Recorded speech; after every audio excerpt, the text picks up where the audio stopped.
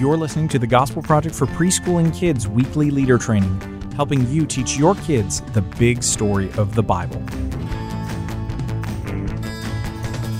Welcome to another episode of the Gospel Project for Kids leader training. This week we're going to talk about Unit 35, Session 4, which is Children of God, and that is found in 1 John chapters 2 and 3. My name is Delaney Williams, and I am one of the content editors on the Gospel Project for Kids team. And I am joined this week, like each week, well, every week really, by Sam O'Neill. Hey everybody.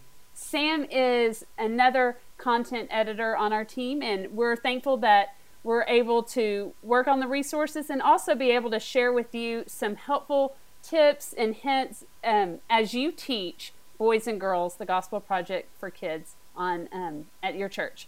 And so, Sam, if you'll go ahead and share our big idea for this session.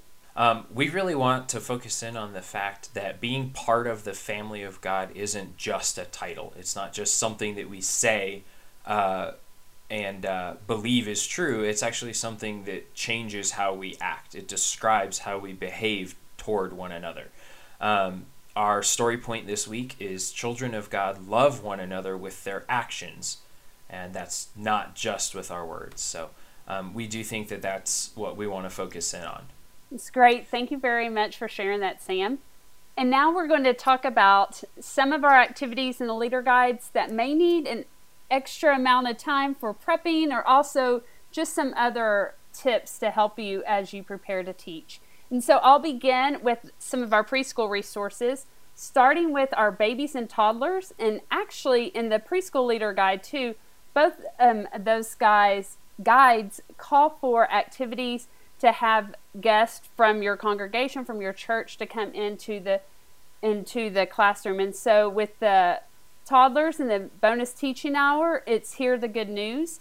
And that is going to be where you invite someone from your church that is bilingual, and this person will be able to teach the preschoolers or tell the preschoolers Jesus loves you in another language. And so since you'll be having a guest come into the classroom that may not generally be in your kids' ministry, you want to make sure that they complete all the proper security guidelines and go through those screening processes as well. And the same is true in the activity Celebrate Adoption for preschool. So you want to make sure to invite those guests earlier from your church, but then also follow those procedures as well for your church to maintain safety.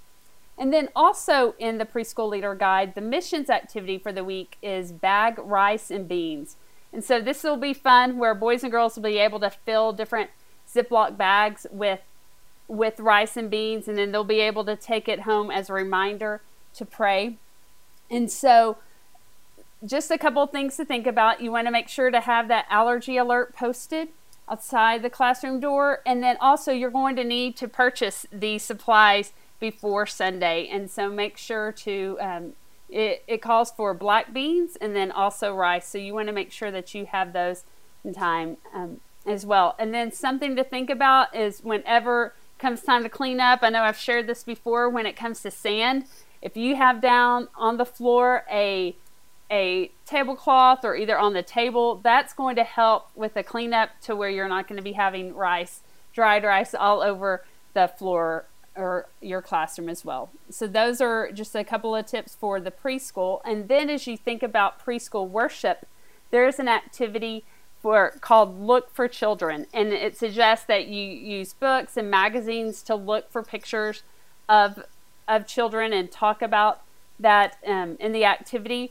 And it even suggests that in the magazines, you may want to allow the boys and girls to cut some of the pictures out of children in those magazines. And so you may be thinking, where can I find some magazines that would have pictures of boys and girls? You know, one idea I thought about doing too would be to use some catalogs.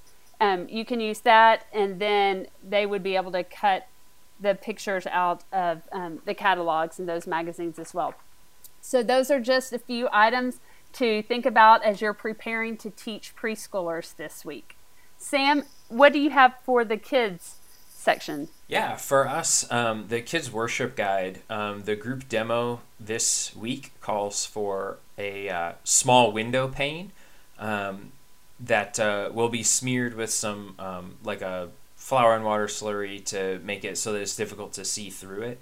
But really for that, you could use a sheet of clear acrylic. You might even be able to use like non-prescription glasses, like eyeglasses that are not actually corrective.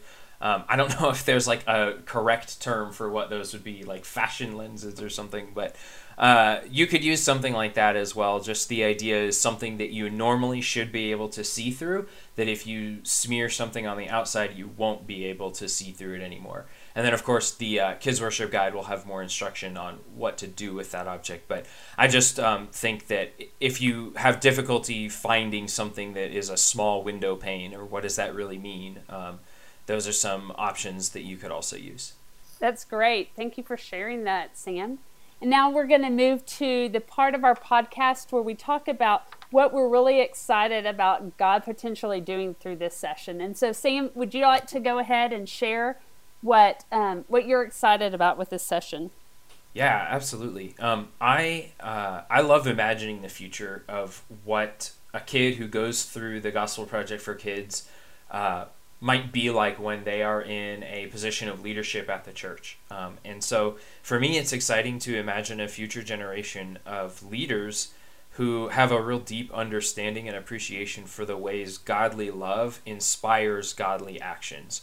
I think that's just really cool. And so my prayer is that God will help the kids in our ministries really get to a point where they understand that love is actions as well as words.